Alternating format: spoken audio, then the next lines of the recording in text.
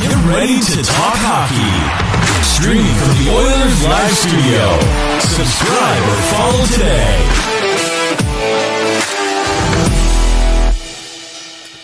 Hey, it's Michael here again for another Oilers Live Tuesday. We've got a pretty exciting episode tonight. I've got a few guests coming on tonight. We've got Ryan Lotsberg, current contributor at the newly launched Heavy Hockey Network. We've also got Mr. Dash. We just call him Dash in the Park. At Dash in the Park, he's from the Straight Off the Pipe podcast. He'll also be doing a few articles on the Heavy Hockey Network. And Mr. Mike Dursa from Straight Off the Pipe podcast. And I think he's doing a couple articles I just heard today. So lots of exciting news. If you didn't hear, Nick Suzuki signed 8 years, $7.875 million or something like that. I feel like Brady Tkachuk's going to be asking Connor McDavid money anytime soon. And probably the biggest news of them all is the NHL season has officially started. We're nearing the end of the first period. Pittsburgh and Tampa Bay. I won't tell you any spoilers other than it's tied and nobody's scored. So, all right. So, here's the three guys that you guys all been waiting to see. Dash, Dursa, and Ryan. Welcome to the show, guys. Here's your cue. You can say hello. You can say whatever the hell I'm just you want. stunned by that dirty water Boston Red Sox hat. I have no words for Dursa right now. Well, thanks for wearing your baseball hat on a hockey podcast. Yeah, you're kind of just stunned like the Tampa Bay Rays were last night when we took them out. This takes hot. Thanks for having us, Michael. We'll try to behave. Yeah. Hey, it was a good episode. Everybody, good night. We're going to do, so tonight with these three beauties here, we're going to do a little bit of a season preview. We got some questions that I've given them already. We're going to run through those questions. Each of them is 30 seconds. They'll be on the clock to discuss their answer or say whatever the hell they want. They don't have to use up the full 30 seconds. I suspect Dash will probably try to go 45 every time. Ryan's a writer, so he'll probably try to keep it concise. And Durst, well, we never know what we're getting from him. So let's just let's just hope it's a lot of fun. I'll give my commentary throughout the night. And we're going to have a little bit of fun here tonight, guys. Any thoughts before we begin? Or you guys just want to jump right into it? Oh, let's get at her. Just drop the mitts. Get after it. All right. So what we're going to do, we're going to start with the team questions tonight. And we're going to get Dash to start first. So, Dash, and this everybody else will get their chance at this. Your pick for the Atlantic Division. You're on the clock. I think it's tough to go against what Tampa Bay has done in the last few years. So I can see them maybe petering out in the playoffs, but still having a strong enough regular season. So Boston, I think, will be close. They're bringing back a decent enough team and have always just been so consistent that way. So I got Tampa Bay for the Atlantic. All right. Wow. 10 seconds left to spare. By the way, you don't get any of that back afterwards. Oh, yeah, now so I know. It's all right. We're going to have Dursa up next. Your turn. Who's going to take the Atlantic? Yeah. I'm going to make my fiance happy. At least saying one thing today, and I'll go with the Bruins winning the Atlantic. Wow! I didn't see that coming. I'm not even sure I've got them in the top three, but hey, I don't have to go home to Kim every night. So, all right.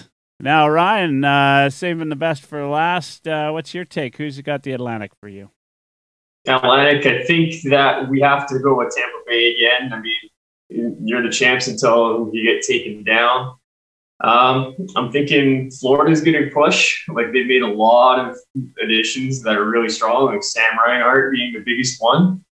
I don't think Toronto's going to be there as much as everybody wants it to be. Tampa lost their third line, but they've always got young kids coming up the pipe that are always making an impact in some way. And how do you go wrong with Vasilevsky? Oh man, we got our first guy that went overtime. Wow. All right. I didn't. You know what? Here, I didn't think it would be. I didn't think it would be Ryan at all. I figured if anybody went over, it'd be you, Dash. But a team player, he could have had 2 of my seconds. yeah. We should have transferred. We should add some transfer rule here. All right, we're going to move on from the Atlantic. We're going to the Metro, and I think we're going to start with Durst there now. Who do you think's got the Metro division? Yeah, I'm going to pick a nemesis from the past and go with the Carolina Hurricanes there. Carolina Hurricanes. Wow. I don't, yeah. All right. I guess, I can't fault you for that. They looked good last year. Ryan, who do you have for the Metro? In the Metro, I think I'm going to go with the Capitals. I mean, the Caps and Penguins finished tied atop that Eastern Division last year. I mean, that division is so tight to call. Honestly, I could see 3 or 4 teams potentially winning that, but I'm going to go with the Caps. That's awesome. Yeah, I think I like the Caps. I was looking at their roster today, though, and how many signings they have and for how long. They're going to have a geriatric team of guys all signed to about $8 or $9 million in about 5 years. I'm crazy. It's going to be crazy. I don't know. Are they going to be like the next Minnesota and buying all those guys out? I mean, you're never going to buy OV out. The guy's going to be a hoss forever. All right, Mr. Dash, who do you got for the Metro? In the Metro, I think this is the year that they're going to see a little bit of a flip in the power. I see the Capitals kind of dwindling down as they get older. The Penguins looking at potentially rebuilding with their new management.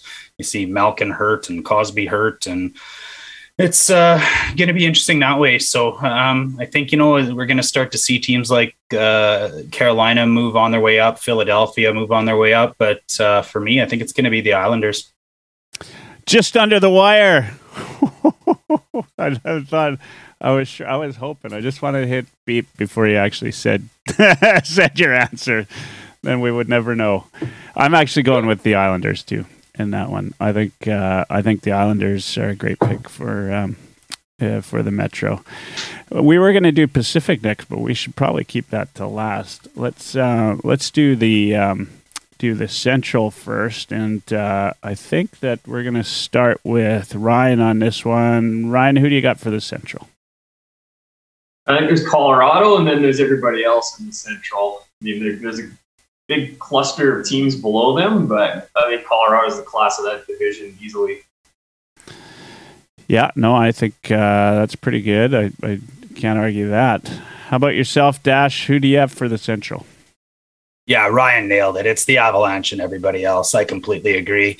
I think the Jets have a little bit of potential to maybe crawl in as a solid number 2 in that division. I really like what they've done in the offseason, and it's been quiet there, which is nice after a lot of noise in the past few seasons between Line A and Bufflin and the Trouba situation. So nice if the Jets pulled into second, but this is the Avs division.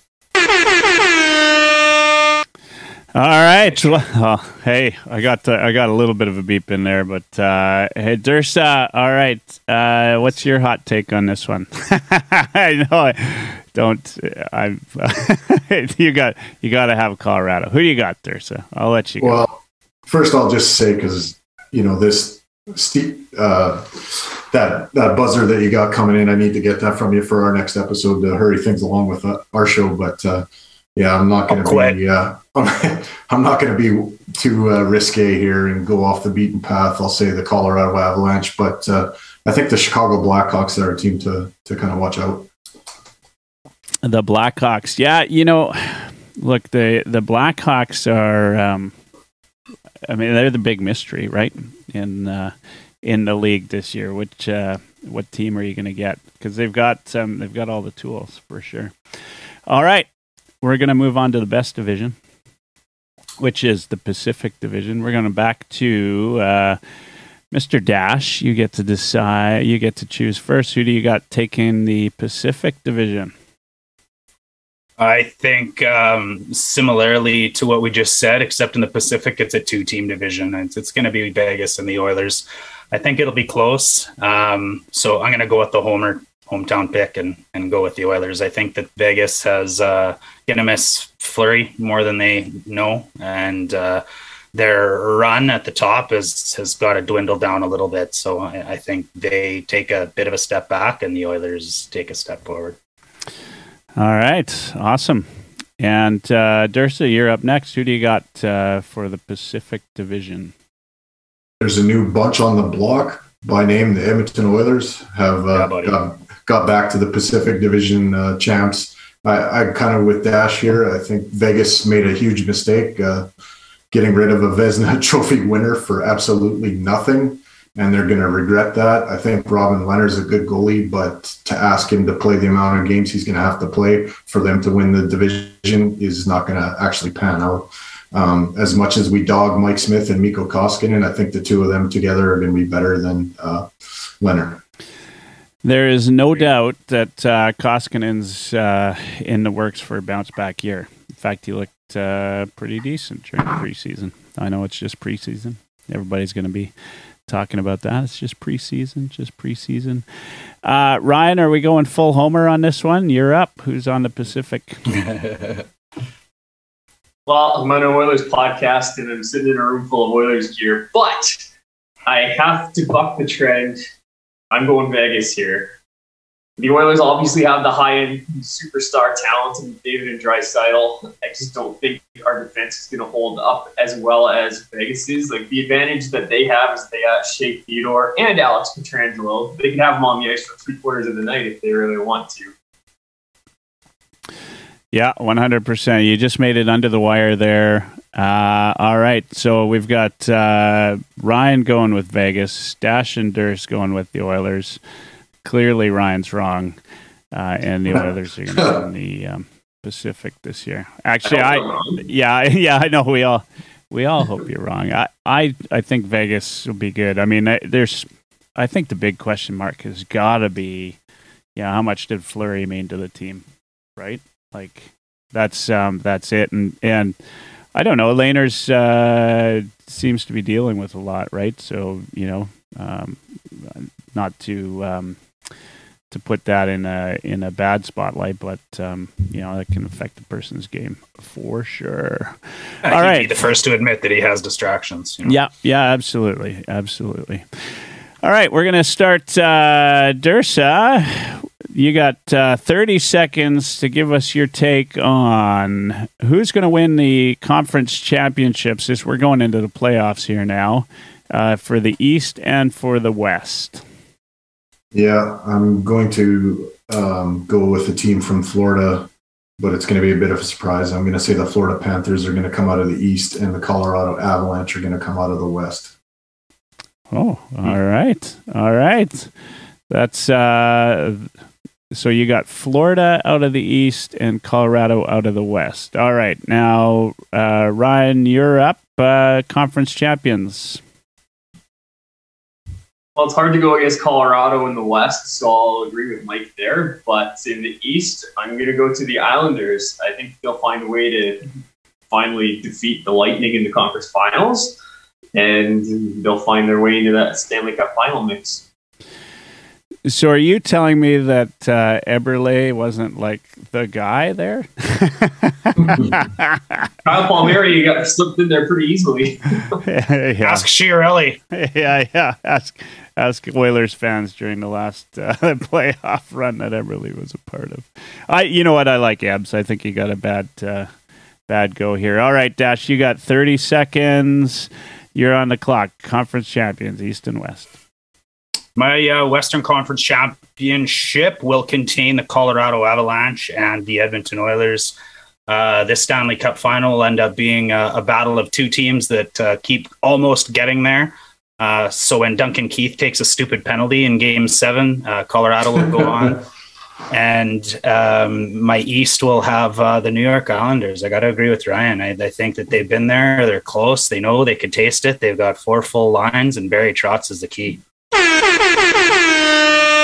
Man, you just keep making it just under the wire. I keep. That's why you pay me the big bucks. I know.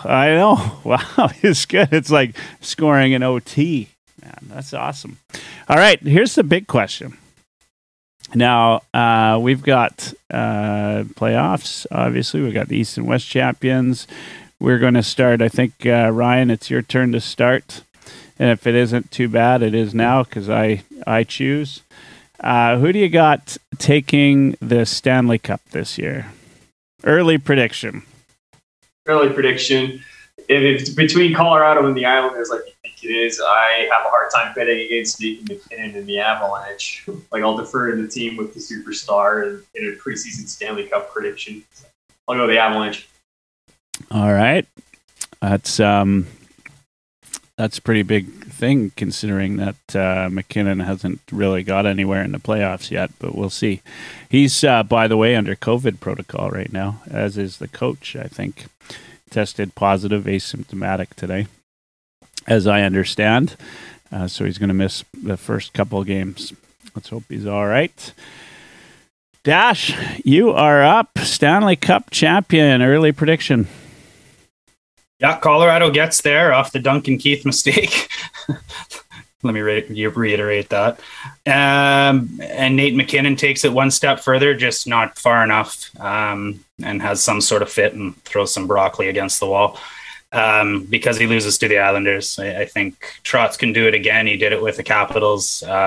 He's that type of coach. They're that type of team. They're built for it, and I just think it's their turn. All right, we got 2 for Colorado. Mike, we need... No, I said Islanders.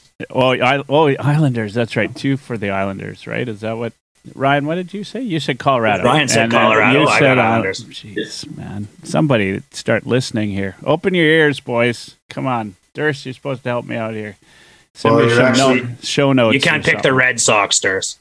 You're actually psychic there, Hubert, because I'm taking the Avalanche, so it is 2-1. I'm going with the TB12 diet team. Look at you. You got an extra 5 seconds in there because I didn't even start the clock. Wow. Wow. It's like playing before the puck even drops. But Colorado. You're taking Colorado. I am. Okay, so let's get this straight. So Lotsburg, you got Colorado. Dursa, you got Colorado. Or am I getting this right? Yeah. And then Dash, you got the Islanders? Yeah, I'm all in on Trotz. Yeah. All right. Well, you're all wrong, but that's all right. We're gonna keep going. I don't even need to say who I think. I'm just gonna say you're all wrong because I'm probably gonna be right at the end of the year if I. You're taking the field. I'm taking you're not wrong. You're right.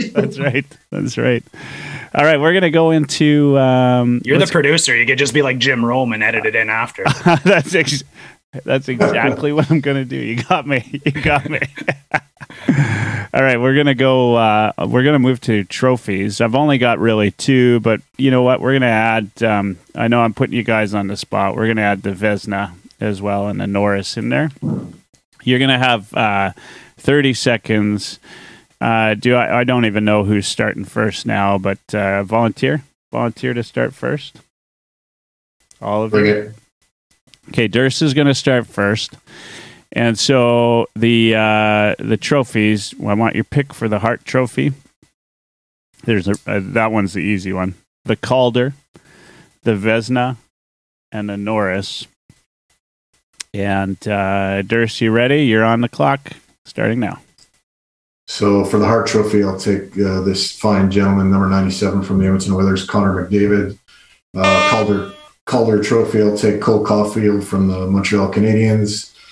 What do we got? The Norris Trophy. Oh, man, I haven't thought about this, but I'll take my man Darnell Nurse. Why not? And what's the other one you wanted? Vezina. The Vezina. Oh, man. Yeah. Vasilevsky out of Tampa Bay. All right, under the wire. That's not bad because they threw in a couple there. You know what? Darnell deserves to be at least in the discussion of Norris for the upcoming season. There's no doubt. We'll see. I mean, he got some votes right last year. no time to prep for that, so I just kind of threw that out there. But yeah, I mean, it's a homer. It's a homer answer, but hell, he's good. I think Boudelier there, Marcus. He was trying to tell me that, the Nurse contract was worse than the Suzuki contract, which I said my response to him was nobody in their right mind would trade Darnell Nurse for Nick Suzuki. All right, Ryan, you're up. You know the guys. You've got the Hart. That's the easy one. Calder, Vezina, and Norris. By the way, if the Hart is not an easy answer for any of you, you're not allowed back on this show. Just as a head. Although, how do I decide between Connor and Leon? Yeah. Okay. All right. There were a couple like Friedman. He picked McKinnon for the Hart Trophy. By the way, just note that today, guys. All right. So Ryan, you're up. You're on. All right. Easy choice for the Hart. It's Connor's world, and everyone else is just living in it. The Calder, I'm going to go a little off the board with that one. I'm thinking Jonathan Dahlen from the Sharks. Last 2 years in Sweden have been dynamite. He's going to be on a line with Logan Couture and Timo Meier to start the year, so I'm looking for a big year out of him. Norris, I'll say Hedman, and Vezina, I'll say Vasilevsky. Right under the wire. Man, that's pretty good. And Hedman and Vasilevsky, those are pretty solid choices. You're not going to go wrong with those guys. Dash, you got it easy. I mean, you can just pick and choose from these guys what you think. Just scramble up their dog's breakfast. That's right. All right, Dash, you're on the clock. Go. Connor McHart. For the Calder, I like Trevor Zegras out of Anaheim. I don't think they got a lot to score with there, and somebody's got to score goals. Vezina, I think Vasilevsky is too easy, to be honest. I'm going to go back with the year before's winner and Connor Hellebuyck. I think the Jets are going to have a decent bounce back year. And for the Norris, Cole Makar. I think he's going to dominate. Whoa, Makar. I think that's a pretty good one. I mean, the kid just keeps getting better and better. You know what? There are some Dursa. You picked Nurse, which is not a bad choice, but there are some really good defensemen in the league right now, right? I mean, you can't go wrong. Hedman is an easy, safe choice, but you got Hedman, you got Fox, you got Makar. Right, like all those guys. Nurse, right, and Nurse is probably lower on that for most people but he's right up there. I mean, he had a hell of a season. Obviously, he deserves some mention. So anyway, that's pretty awesome. Makar, though, I actually kind of put him out of my head, and he's outstanding. All right, we're going to talk some teams where those guys are going. We started with Durst last time, so Ryan, you're going to be up. Who do you figure is going to be the top Canadian team this year in terms of points? In terms of points, I've got between two teams. That's our hometown Oilers and Dash's Jets. I'm going to give the nod to Edmonton here just because we play in an easier division with some lowly California teams that we can beat up on this year, whereas the competition's a little tougher in the Central. So I'll take the Oilers. Right on. Yeah, Oilers are a good choice. So there's two things I've noticed about the show tonight. We are definitely an Oilers homer show, so we love our Oilers. And then the second thing is we clearly hate the Leafs. They're not getting any love in this room, let me tell you. All right, Dash, you are up. A top Canadian team tonight. For the season, rather. The Leafs have average goaltending. They can't get past. They don't have enough defensive depths, and they get injuries to Austin Matthews this season, so they fall off. It's almost the Jets, but I can't agree with Ryan anymore. I think they got a tougher division. The Oilers can bounce around in the Pacific and have a little bit of an easier go, and we've got the regular season figured out. So I think Ryan took the Oilers, so you didn't disagree with him there. So, no, I said I couldn't agree with him. Oh, you couldn't. I couldn't agree with him, more is what I meant to say. Oh, okay, sorry. I all I heard was you couldn't agree with him, but that's what I'm hoping for. I'm hoping for a little bit of conflict. All right, Durs, you're up. Top Canadian team. It's clear you only have one choice. You're on the clock. Your 2021-22 Pacific Division champion, Edmonton Oilers. Pacific Division champion. What about President's Trophy? Can they get that far, Durs? Don't put that evil on me. I don't want the President's Trophy curse. Does anybody think they're capable? Yeah, I do. Yeah. Of President's Trophy? Yeah. I think the goaltending is suspect when it comes to that. Yeah. Yeah, I think our goaltending can be average or above average enough for a regular season. I think Tippett knows how to coach a regular season.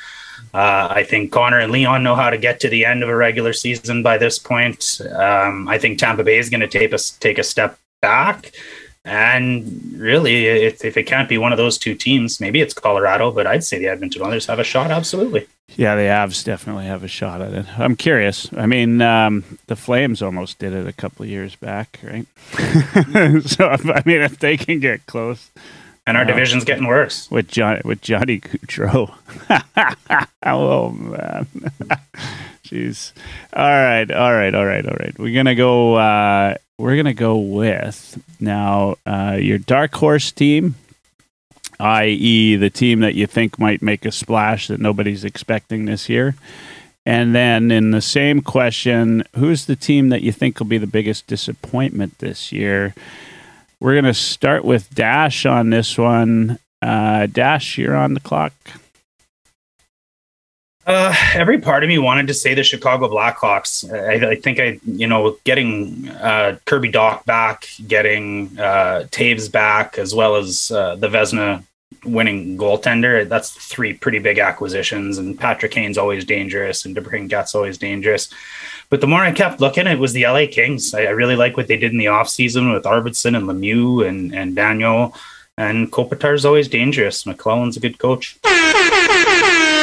Oh, man, you got through the dark horse, but you didn't get a chance to get to your biggest disappointment.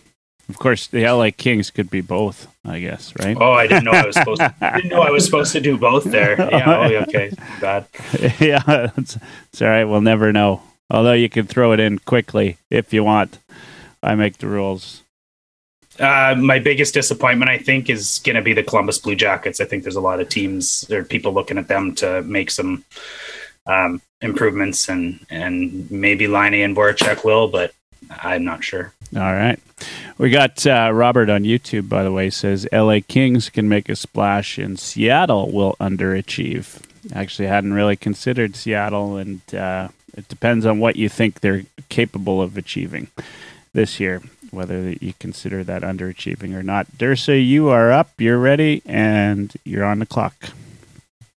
Yeah, for my dark horse team, I'm definitely going to take the Chicago Blackhawks. I think there's been significant change there, and they're gonna.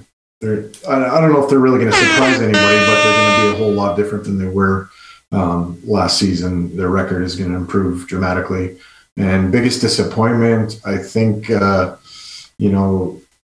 think the guy on top of the mountain is going to take a bit of a fall here, and that being Golden Knights.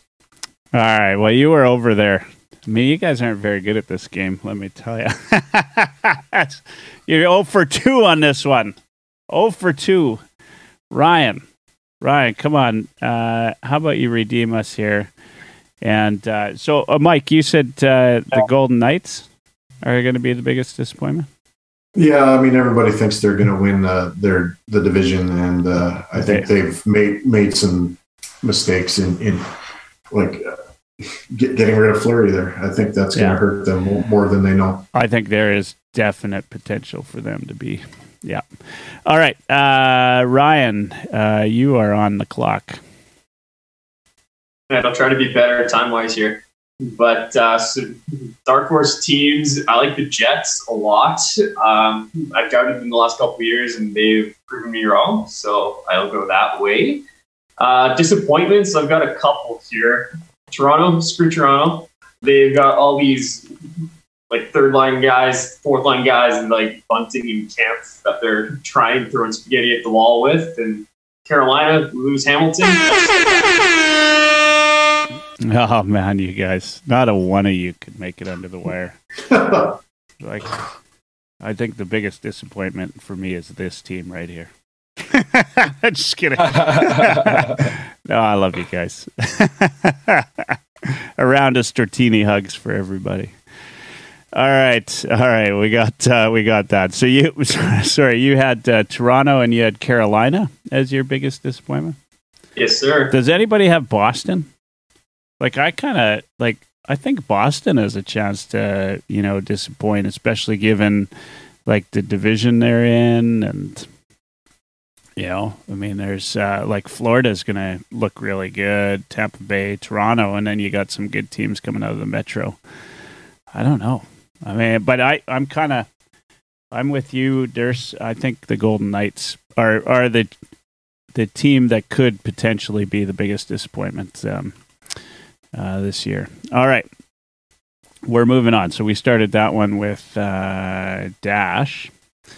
We're going to do this one with Durs. We have, so remember, you got 30 seconds and you got 2 questions, just if we weren't clear last time. Dash. We got who's the first coach that's going to be fired and who's the first GM that's going to be fired. Dursa, you are on the clock.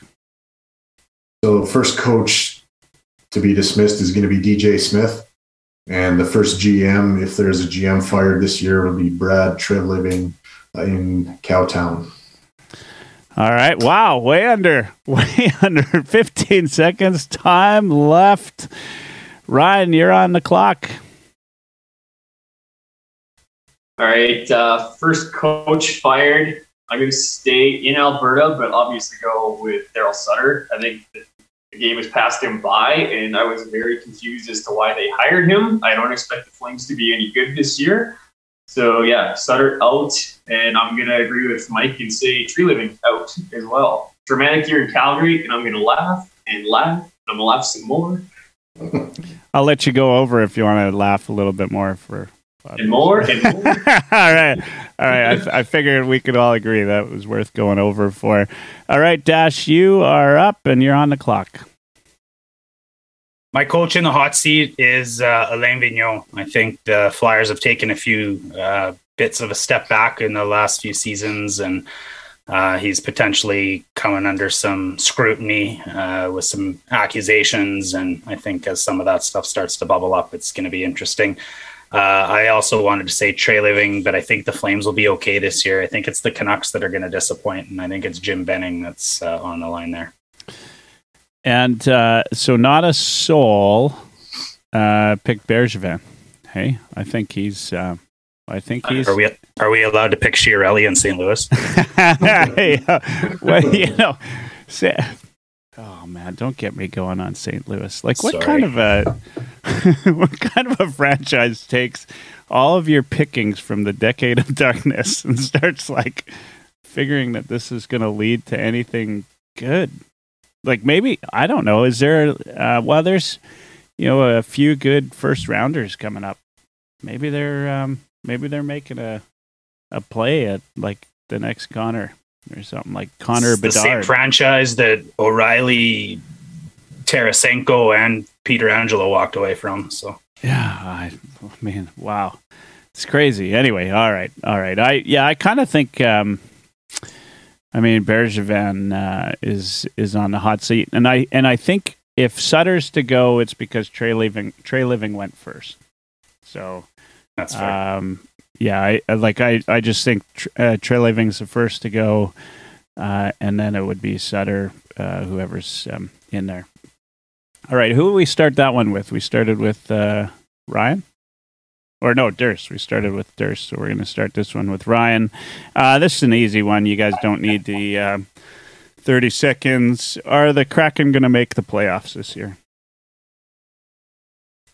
I am going to say yes. They'll get one of the wild card spots simply because they're going to beat up on the terrible California teams. All right. Right on. That'd be a success for the Kraken. Dash, they're going to make the playoffs this year? I don't think so, to be honest. I'm not sure they're going to be able to score enough goals to win enough games to get there. Their defense will be good. Their goaltending should be okay. But I think that wild card spot will be open to a team that's had a bit more experience together, like Calgary or somebody like that. All right. Dursa, Kraken. Yeah, I don't think they're going to beat up really on anybody, but I think they'll be good enough to get into the playoffs, squeak in. I don't think they're, like Dash says, I don't think they're going to score a lot of goals, but because of the division being a little bit suspect, they'll make it in. Yeah. I don't agree with any of you. I don't think they'll make it in at all. I mean, I'll be surprised. Of course, they said that about Vegas first year they were in. In fact, I probably said it like 10 times, and I even probably said it 2 days before the season ended that year. It was all kind of hopeful that they'd fall apart. I didn't think they'd get past the first round. I didn't think they'd get past the second round. So on and so forth. Man, I hate Vegas. You know what? I almost hate Vegas as much as I hate Calgary. I don't know what it is, but like I hate that franchise, and I hate that the people there expect that they're gonna take it to the Stanley Cup every year. Like that's the quickest the fan base has really started to irritate me. All right. So I said it. Was that out loud? Is that there's an arrogance with management there, like an air of there's an air of entitlement there already, and they're brand freaking new. Like that's the part that irritates me. Oh man! All right, we could do a whole episode on that. I'd love it. We started with Lotsburg last time, right? So we're gonna start with Dash. This one's I think this is a good question, and we've been. For those that haven't gone yet, we're doing the Heavy Hockey Network. You can go to heavyhockey.com. Lots of exciting things planned and happening.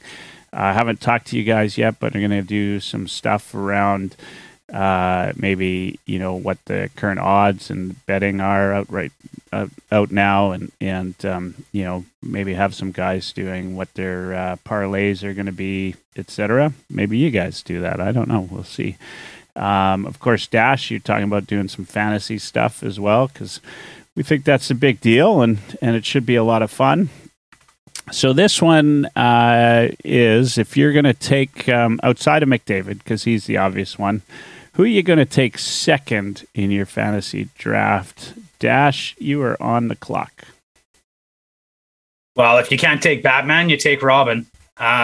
I think those guys are going to start the season on the same line and potentially play 50-some games together on the same line, as well as dominate the best power play potentially in the history of hockey. I think it's a pretty easy choice for me, and I take Leon Draisaitl. All right. I think that's as good a choice as any, and like you said, if they're going to play together. Dursa, you're up. Outside of McDavid, who are you taking second? Yeah, if I'm picking a player, it's Leon Draisaitl as well. I think he's, put himself in that 2-hole as second best player in the league. Second best player in the league, man. This is definitely a homer episode here. All right, we've got who's won more Hart trophies, McKinnon or Draisaitl, Michael? It's not that homer of a pick, really. Like we've got the juice, buddy.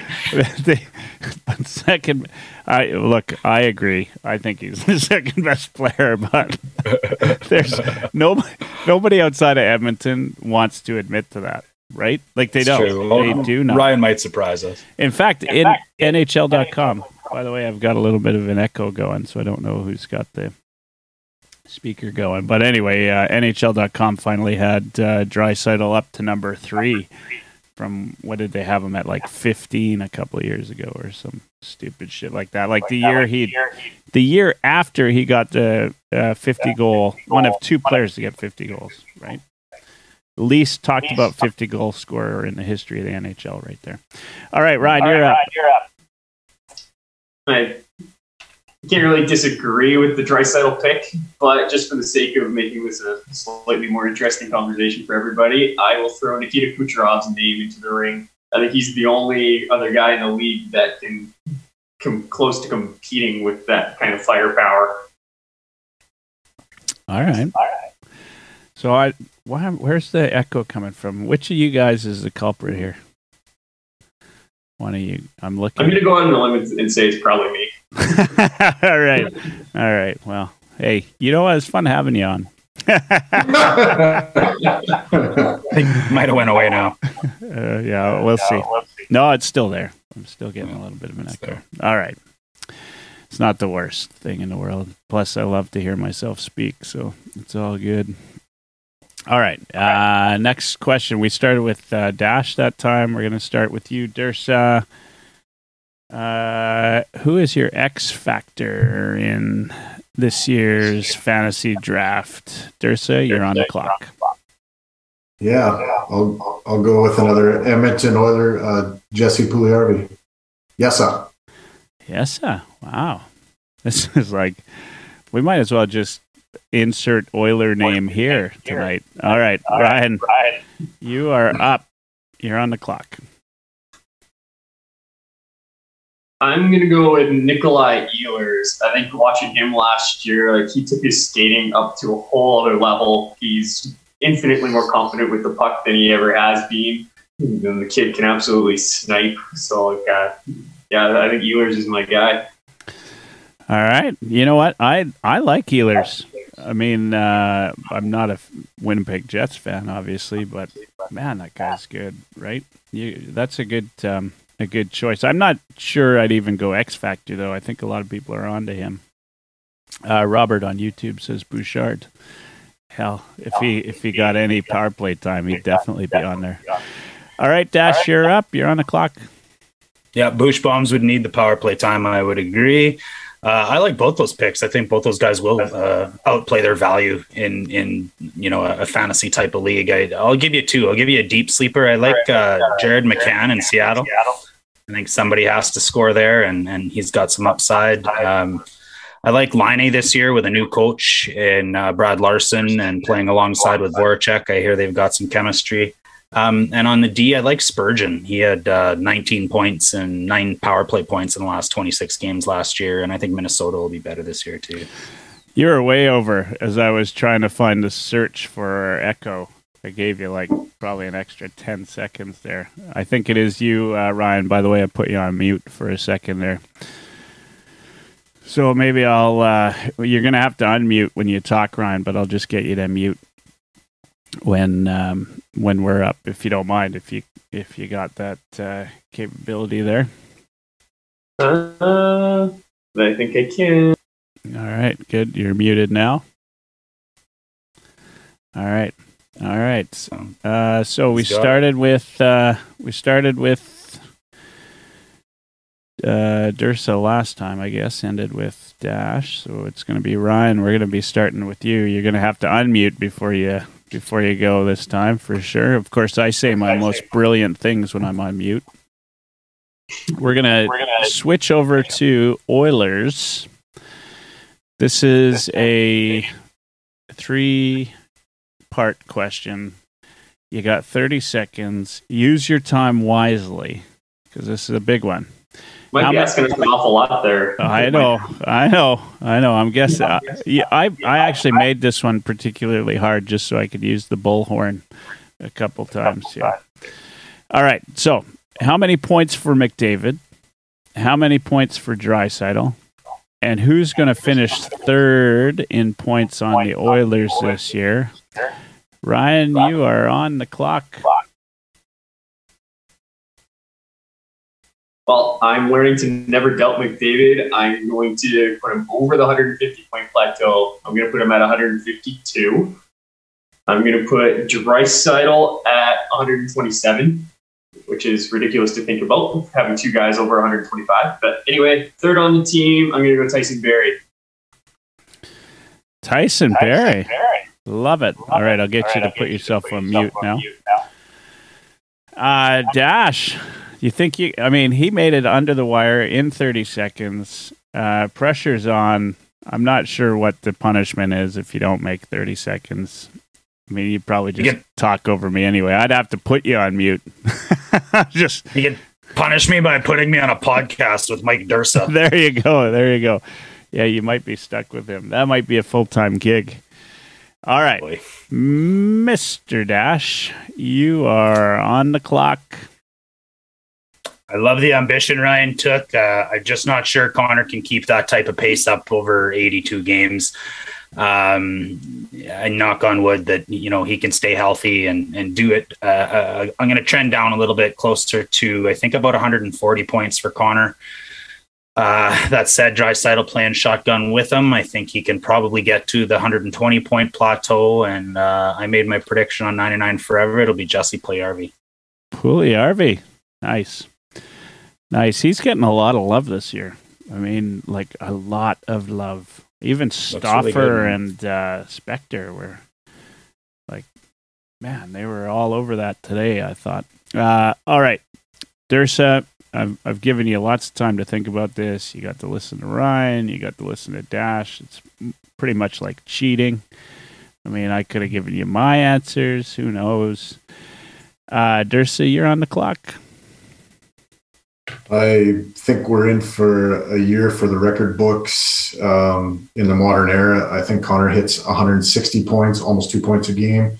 Leon Draisaitl, 120 points, and I'm going to go with Tyson Barrie coming in at third with 65 points. Not bad. I like it. I don't think there's any doubt in my mind that Tyson Barrie is going to be part of that, like up there in that third.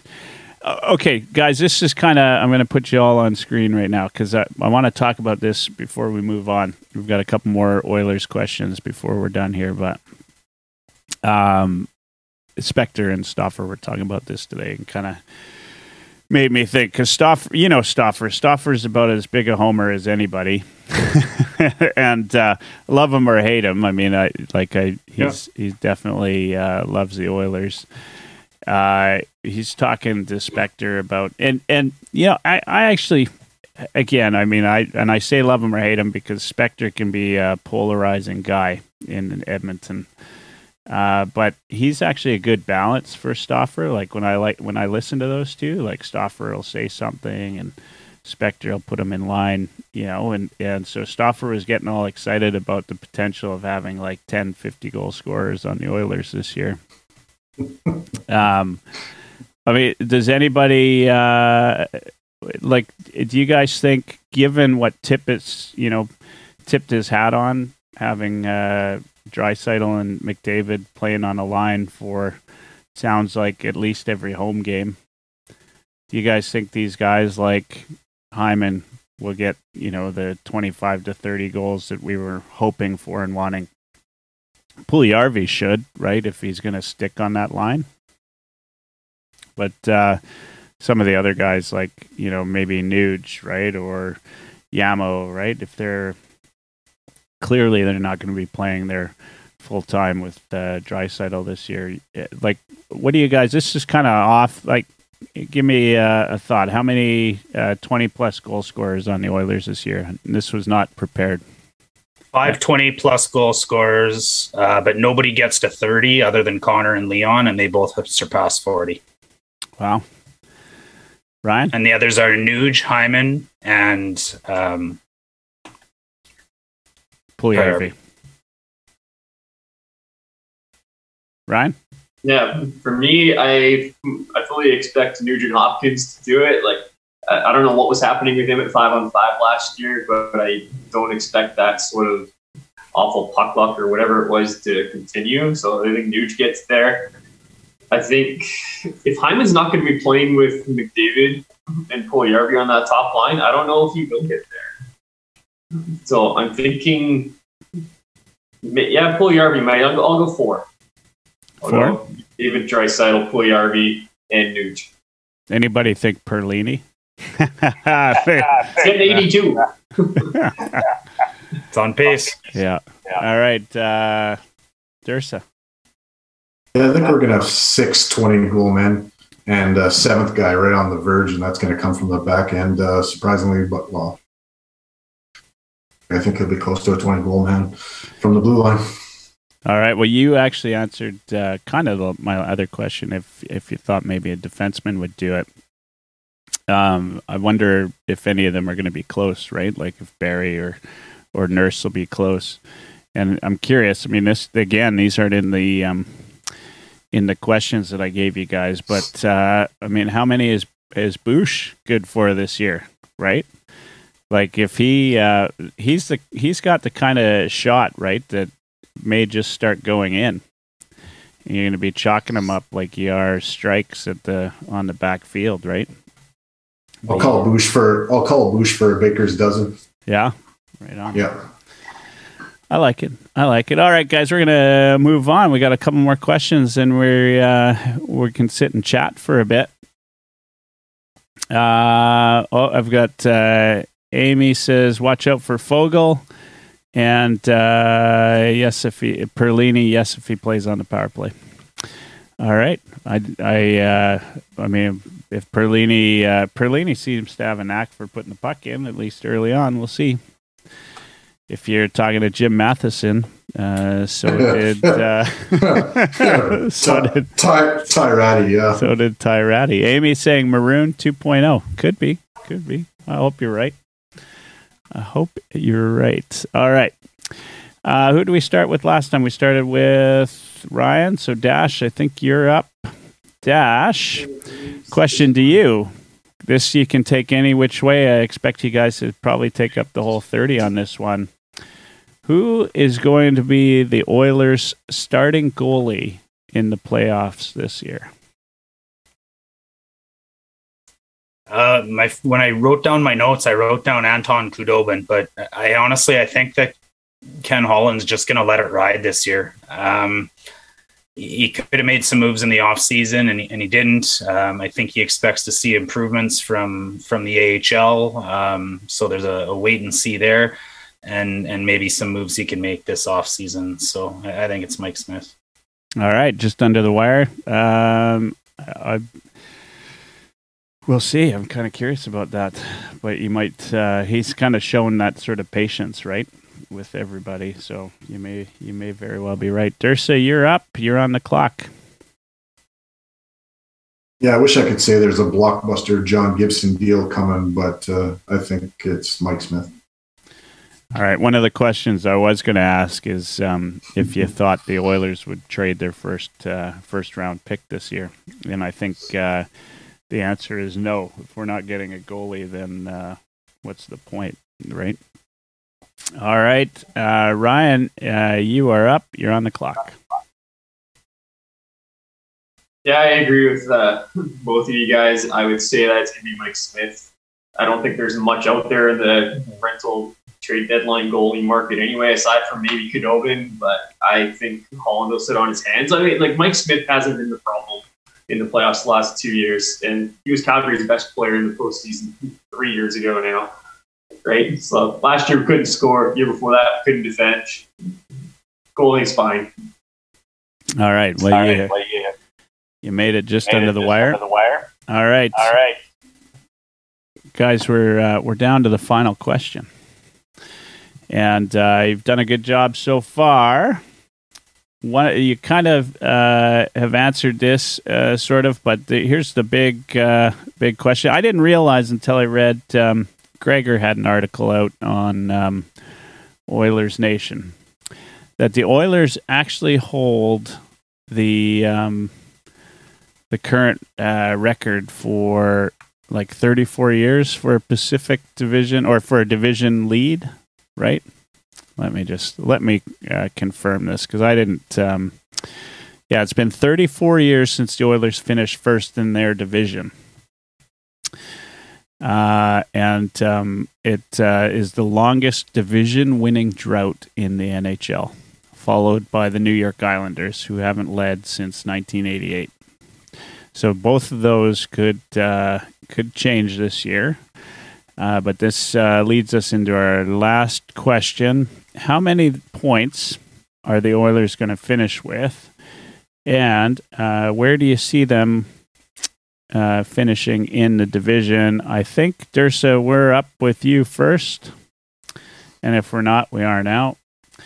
You're on the clock. Yeah, I'm going to go with 104 points and finishing second in the division in the Western Conference behind the Colorado Avalanche. What about the division? Sorry. The Pacific. First in the division?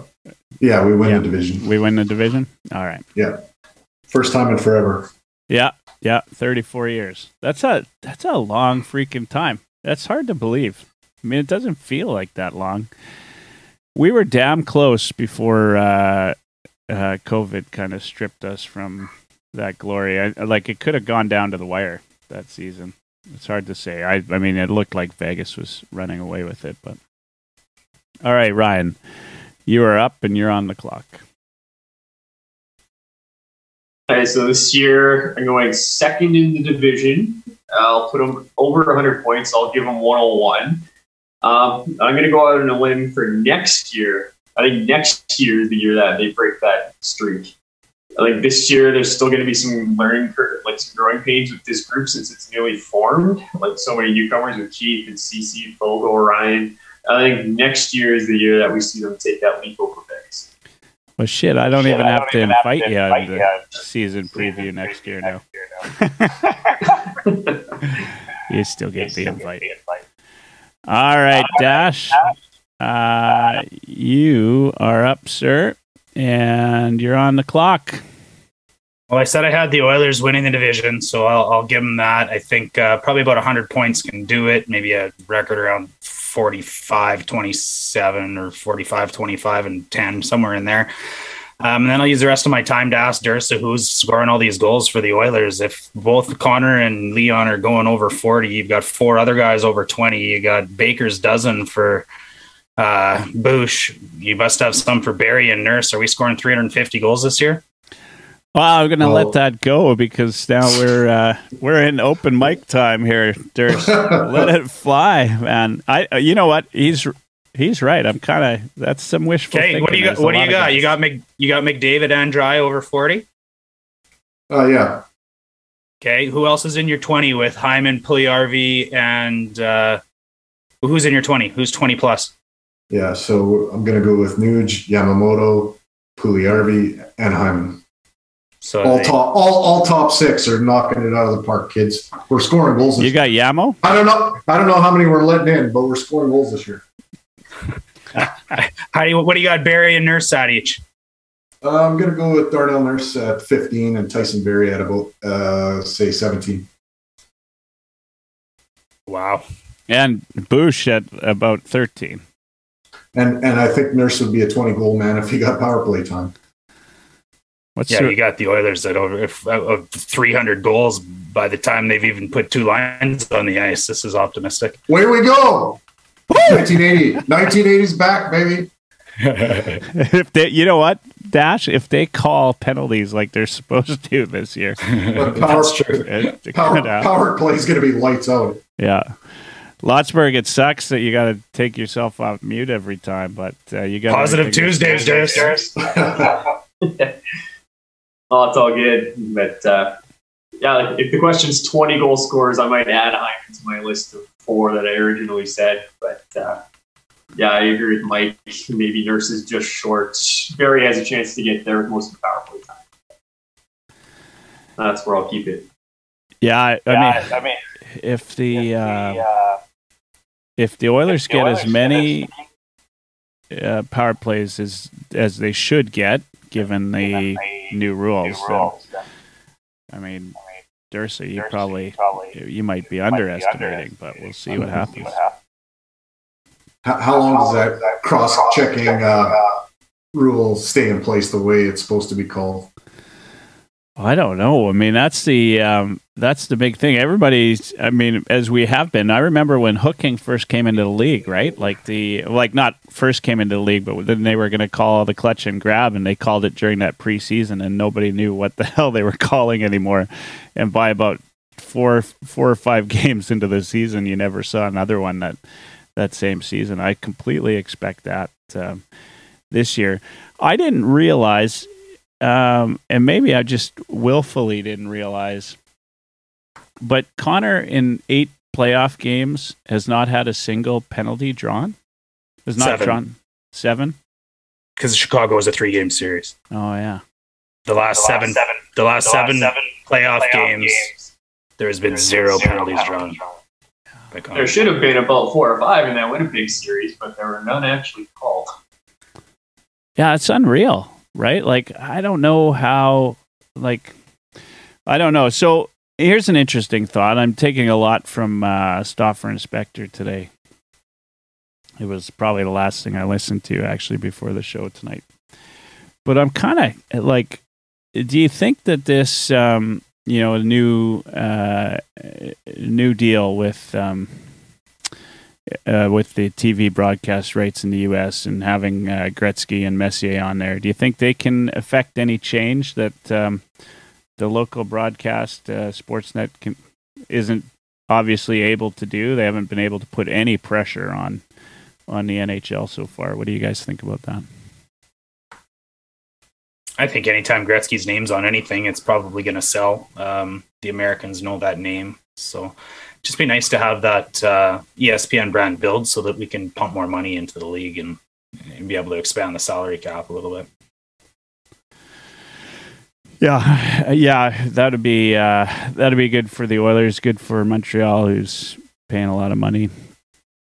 I'm gonna go. Actually, I'm just getting on this Nick Suzuki thing because it seemed to get a couple of Habs guys all riled up. By the way, I don't think the Nick Suzuki signing is altogether all that bad. I mean, you got 8 years, you still got him 1 year on the entry level, and then he goes in just under $8 million, which seems crazy, but if you consider the salary, cap's going up, you got him for 8 years. To me, and maybe this is a good topic of conversation, it seems a little bit high risk to get a guy that's 22 years old. He's played 126 or 127 games in the league. Granted, prorated, he might have made 60 points last season, right? But he's not the leader. And I know we could discuss this tonight, but I don't think he's the leader that, Brady Tkachuk is, or some of these guys. I don't feel like Nick Suzuki's the guy that's going to be leading your team to the Stanley Cup again. Right? You're paying him, top dollar. Does anybody like this signing? I think if you take all the number one centers in the NHL and you throw them in a bucket, probably $8 million shakes out about where Nick Suzuki's worth, Michael. I think he's a first-line center. He's a first-line power play. Christian Dvorak has no chance of taking that role in the first line. So, I mean, he's not the highest paid first-line center, but he's not the lowest paid either, and that's about where he'd fall in my mind. Is he a first-line center on most teams?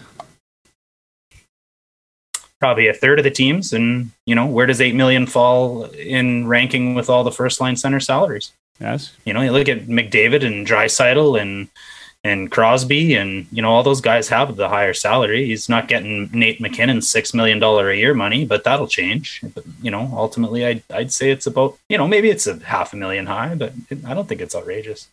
Yeah. All right. Brady Tkachuk he's a winger. Yeah, he's a winger, but he's also wearing the C, right? I mean, that's a guy that's, he's a leader. He doesn't just play a game that puts points on the board, right? Like he gets in there, he mixes it up. He's, if he had a good cast of support, I think he'd be, a lot higher point values than he did. He led his team in scoring, too. To me, that deal's a little bit like when we signed Hall, Eberle, and Nuge all to $6 million deals. little bit of wishful thinking, a little bit of hopefulness involved in it, and good faith, I guess, trying to keep a player around, but it's definitely not based on a track record. It's.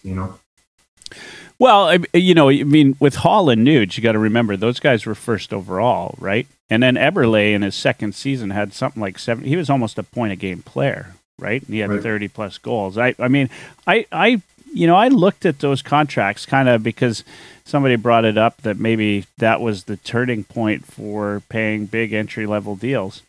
The other thing you got to factor in, whether we love it or hate it in Edmonton, is there's a tax in Edmonton. Right, so if you paid say Nick Suzuki $8 million a season, there's $1 million tax on that for playing in Edmonton. Right, the fans are I put in quotes when I said it, enthusiastic, to say the least. Right, I mean when the best player in the world, when his parents are accosted at a restaurant, there's a bit of a tax that goes on to that. Right.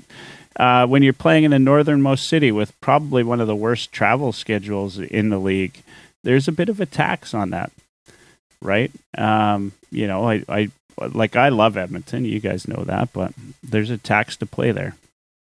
So I just think that's not really comparable. Go ahead, Durst.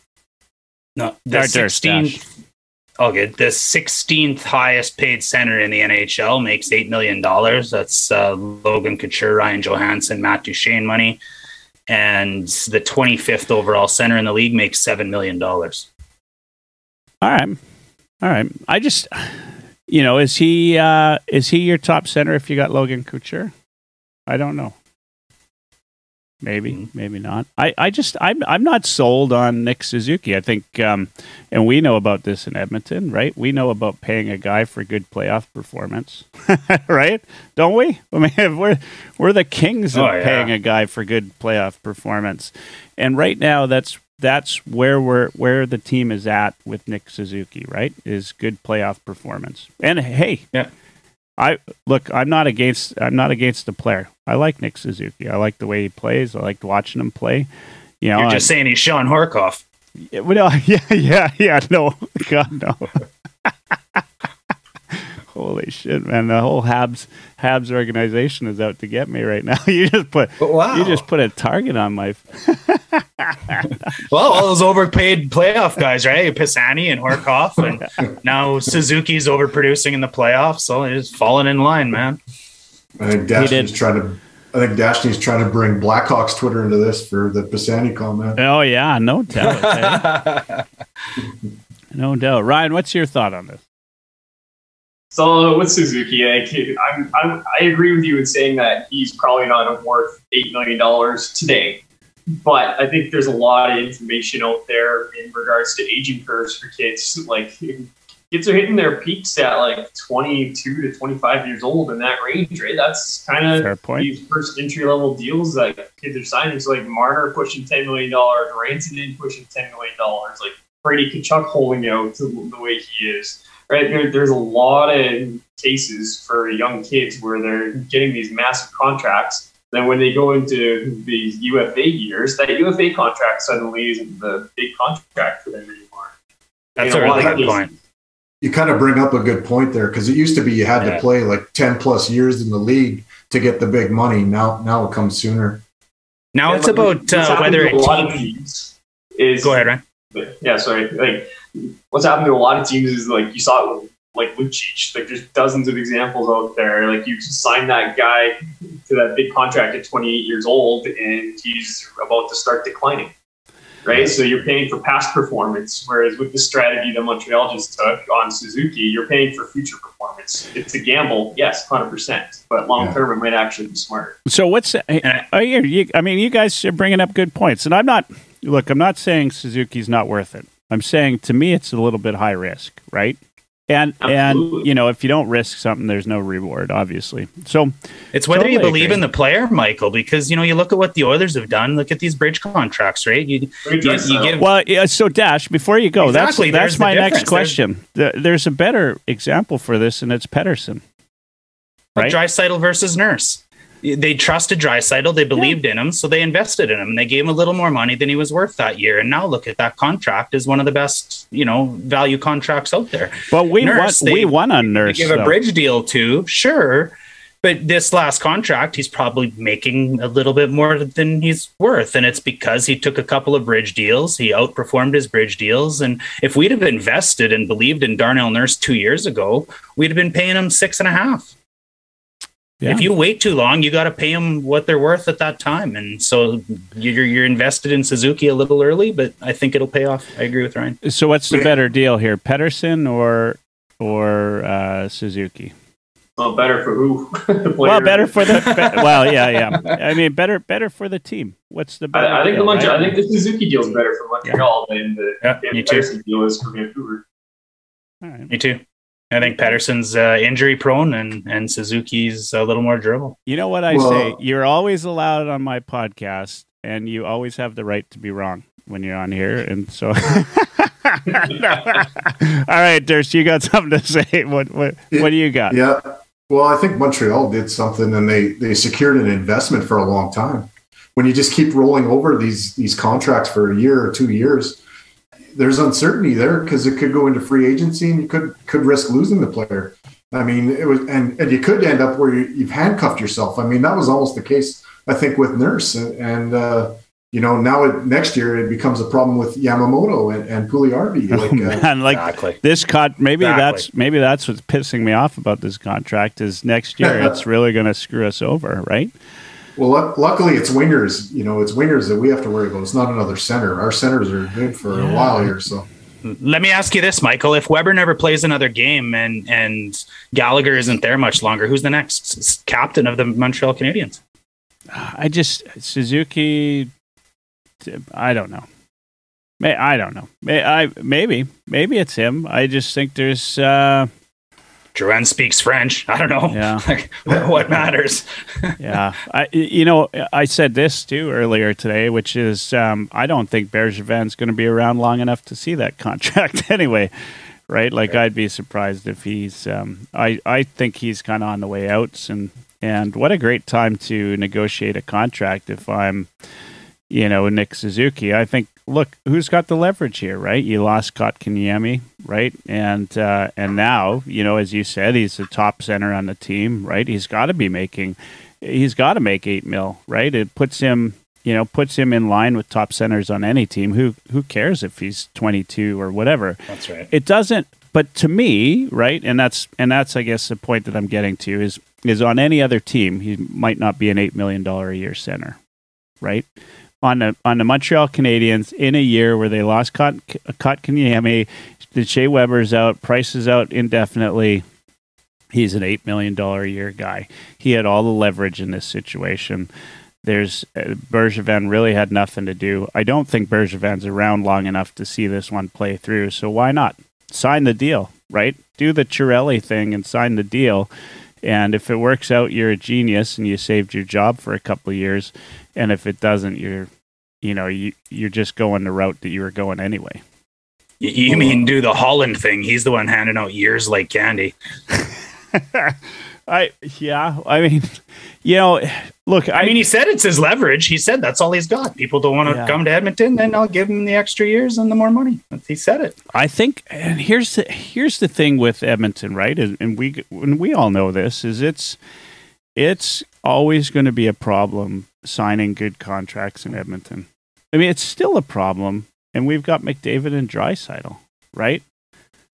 Like I almost think you got to be from Edmonton to understand what, how great a city it is, right? If you've spent any amount of time there, you kind of get it and you love it, right? And that's why, there's players that stick around afterwards. But if you're coming from wherever, Toronto, and you're going to Edmonton, it just doesn't have the same cachet, right? Or whichever. And people know, I love Oilers fans because we're passionate about everything. In fact, I've watched Oilers games just about everywhere. I've been to a lot of different arenas, and they always come out and they're always loud. Sometimes they're a little bit too loud, but you know what? I love it. I love that we love our team.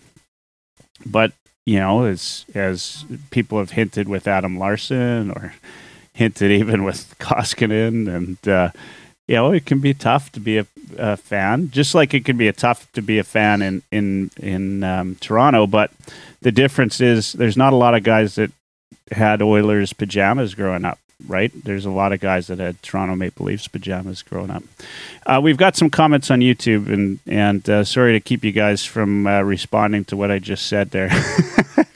But hey, as the lead on this show, I can do whatever the hell I want. If I said something that really, was was awful, I just say, "Oh, no, we're moving on."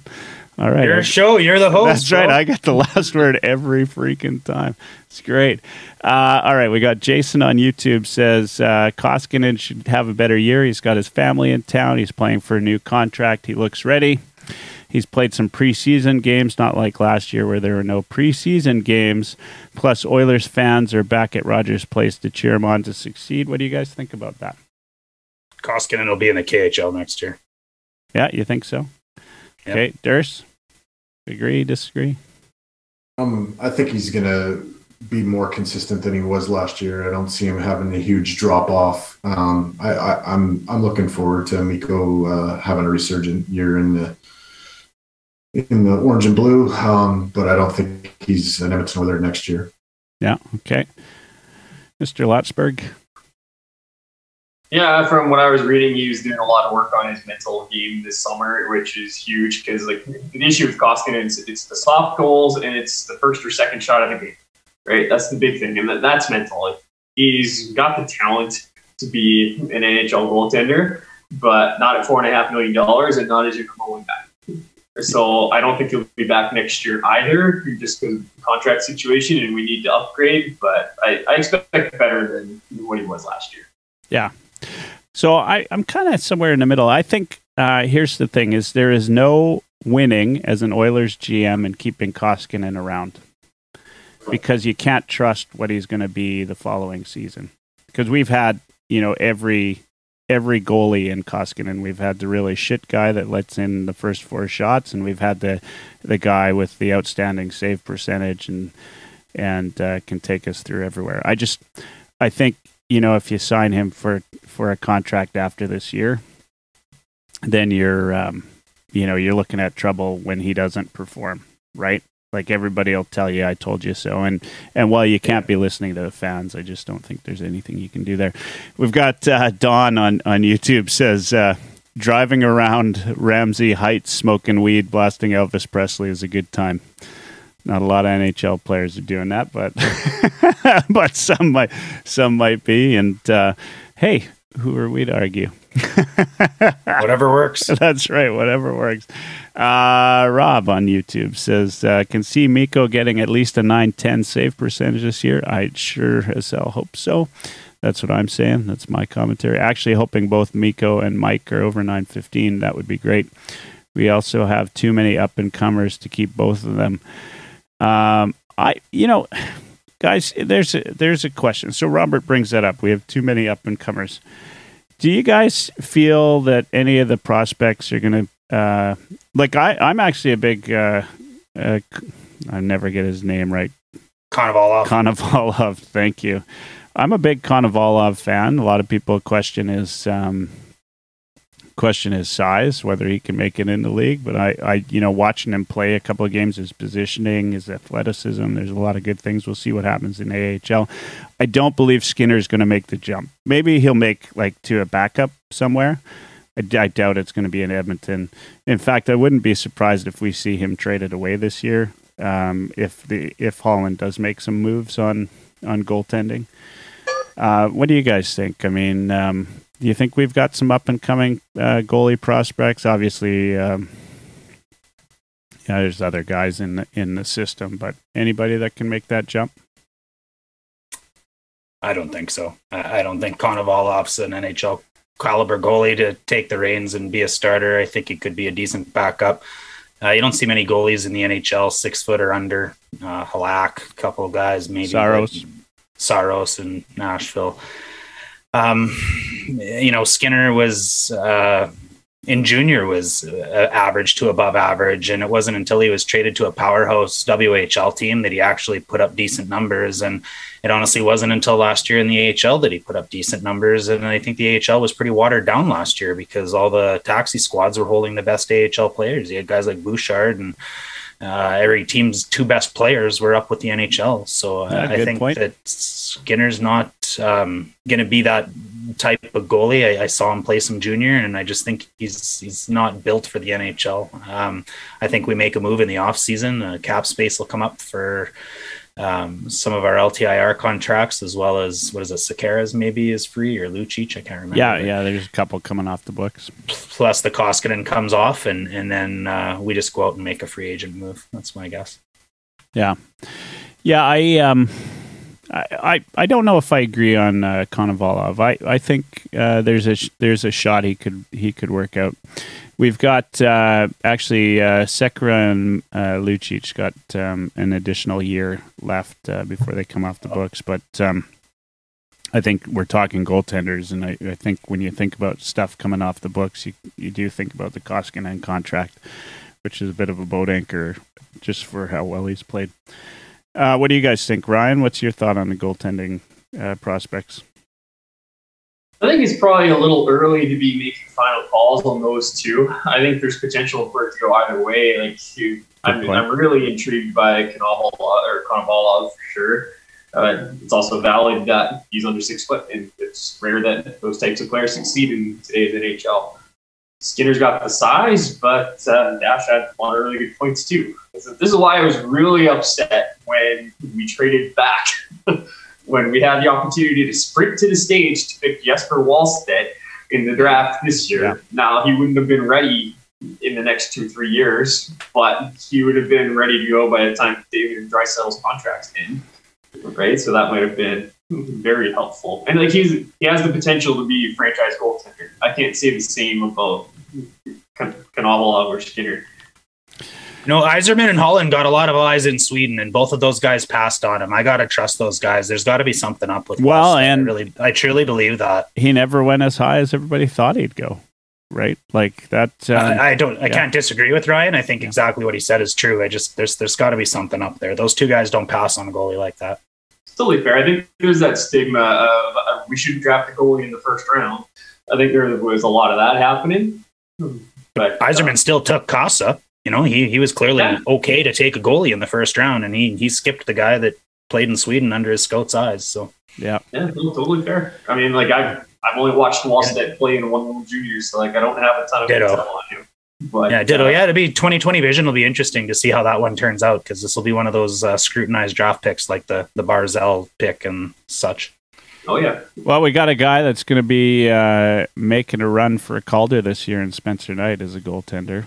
Right, I mean, there are guys out there that can make the jump and can be good. We've seen more of it in the last couple of years than we have in a long time. Yeah. Anybody the Rangers touches, really? yeah. Well, honestly, no doubt. Yeah, Durst, your thoughts? Yeah, Skinner's last game there. I mean, we didn't exactly dress a very stellar lineup in the last preseason game, and I thought he held his own. So, I'm not going to write the guy off, but I don't think him or Konovalov make the jump, next season to be a starting goalie in the NHL. I don't see that. I think, some more time playing professional hockey in North America will serve both of them well, but I don't see them jumping into a starting role.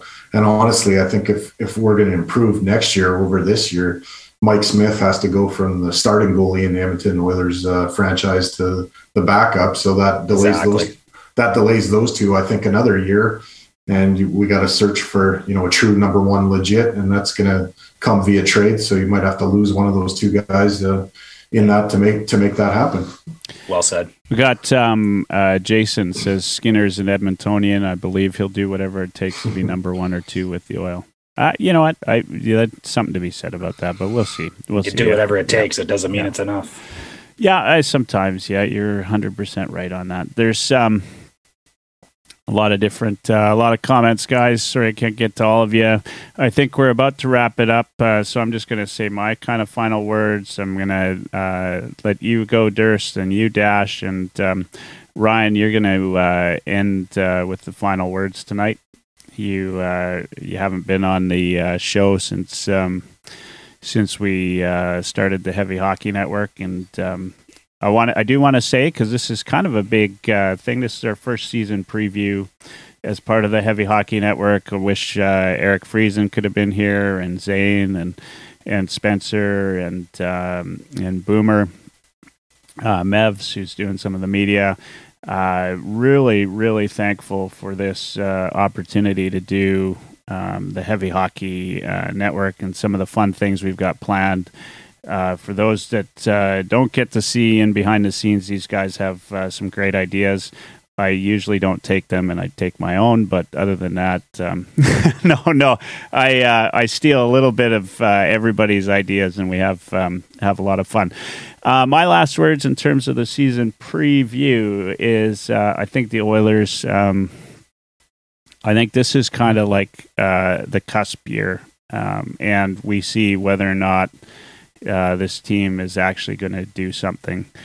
And I really feel like if they don't, turn a legitimate corner this year, then there's a big problem, and something needs to change, whether it's Tippett, or Holland or whichever. I'm not a big fan of Tippett's, and I'm also, we didn't talk about it tonight, but I'm not a huge fan of this idea about playing Draisaitl and McDavid together, whether it's on home ice or away or whatever. Really? I'd love to see this. I'd love to see them open it up, and you know what? I'm all for putting those two together if it means something in a game where you're down and you need to rack up the points. But anyway, we'll see. Obviously, we don't get to choose who gets to do what, and maybe Tippett's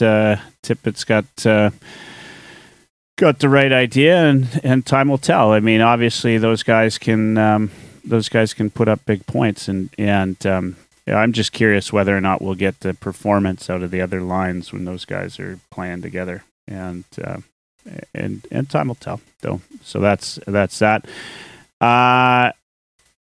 Dursey, your final words. Well, I was tempted almost to make my dark horse team the Edmonton Oilers, because I think we could surprise a lot of people this year. I think the changes that have been made to the forward group really catapult this team into a different stratosphere that we haven't been in for a long time. I do think our back end has marginally actually improved. A lot of people think it's worse, but I'm not there. I think, after a few games, that second pairing is going to show that they can tread water and do all right. And Tyson Barrie's, not going to get dogged as much this year as he did years, the last year, because Duncan Keith's here and he's the new whipping boy.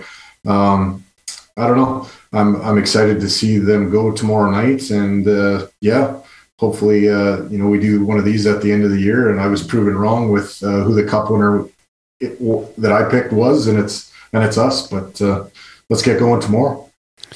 All right, thanks for that, Dursa. Dash, you're up. Your final words. Also excited for tomorrow. I think puck drop's going to be exciting this year to see what we put together. That forward group is something to behold. That power play is going to be fun to watch. I think we can have another conversation. I'm all for 97 and 29 playing together, to be honest. I think that's the closest thing to a guaranteed goal that you can have. So I'm all for that. I think this is our cusp year, and that we don't quite get there, and it's a better year next year. Awesome. All right. Thanks for that, Dash. And Ryan, so here's how it works. You get the last word tonight. Once you say good night, I'm putting the end screen on, and we're all going to shut up, and hopefully you guys stay around for a second or two on the call, and we can chat once we put us offline. But I'm going to wait till you say goodnight before I shut her down. Ryan, you're up. Okay, perfect. That is kind of echoing what everyone else is saying. The time is now, right? We've been waiting this is year 7 of Connor McDavid, and we're still just trying to get our feet wet in the playoffs. This is the year that we need to emerge as true Stanley Cup contenders. in order for things to be. Otherwise, heads are rolling. If things aren't happening this year, Tippett will be first to go. Holland gets one coaching change if it comes down to that. But really hoping it doesn't come down to that. I think there'll be some bumps in the road this year. I think we'll struggle against top teams, but we'll get a couple under our belt to make us say, hey, okay, maybe we can do this next year. Right? I already said next year that the Oilers are going to win the division, and I'll stand by that. But I think this time next year, the Oilers are going to be one of the top Stanley Cup picks. Absolutely. So it's an exciting season for sure, but tempering expectations for now. Yep. But anyway, that's all hockey, bringing it heavy. Yeah, let's go. Let's get this season started. Thanks for tuning in, everybody. It's been a blast, and I look forward to bringing you more content with the Heavy Hockey Network this year, as I always do. And with that, thanks for tuning in. Have a good night. Good night, everybody.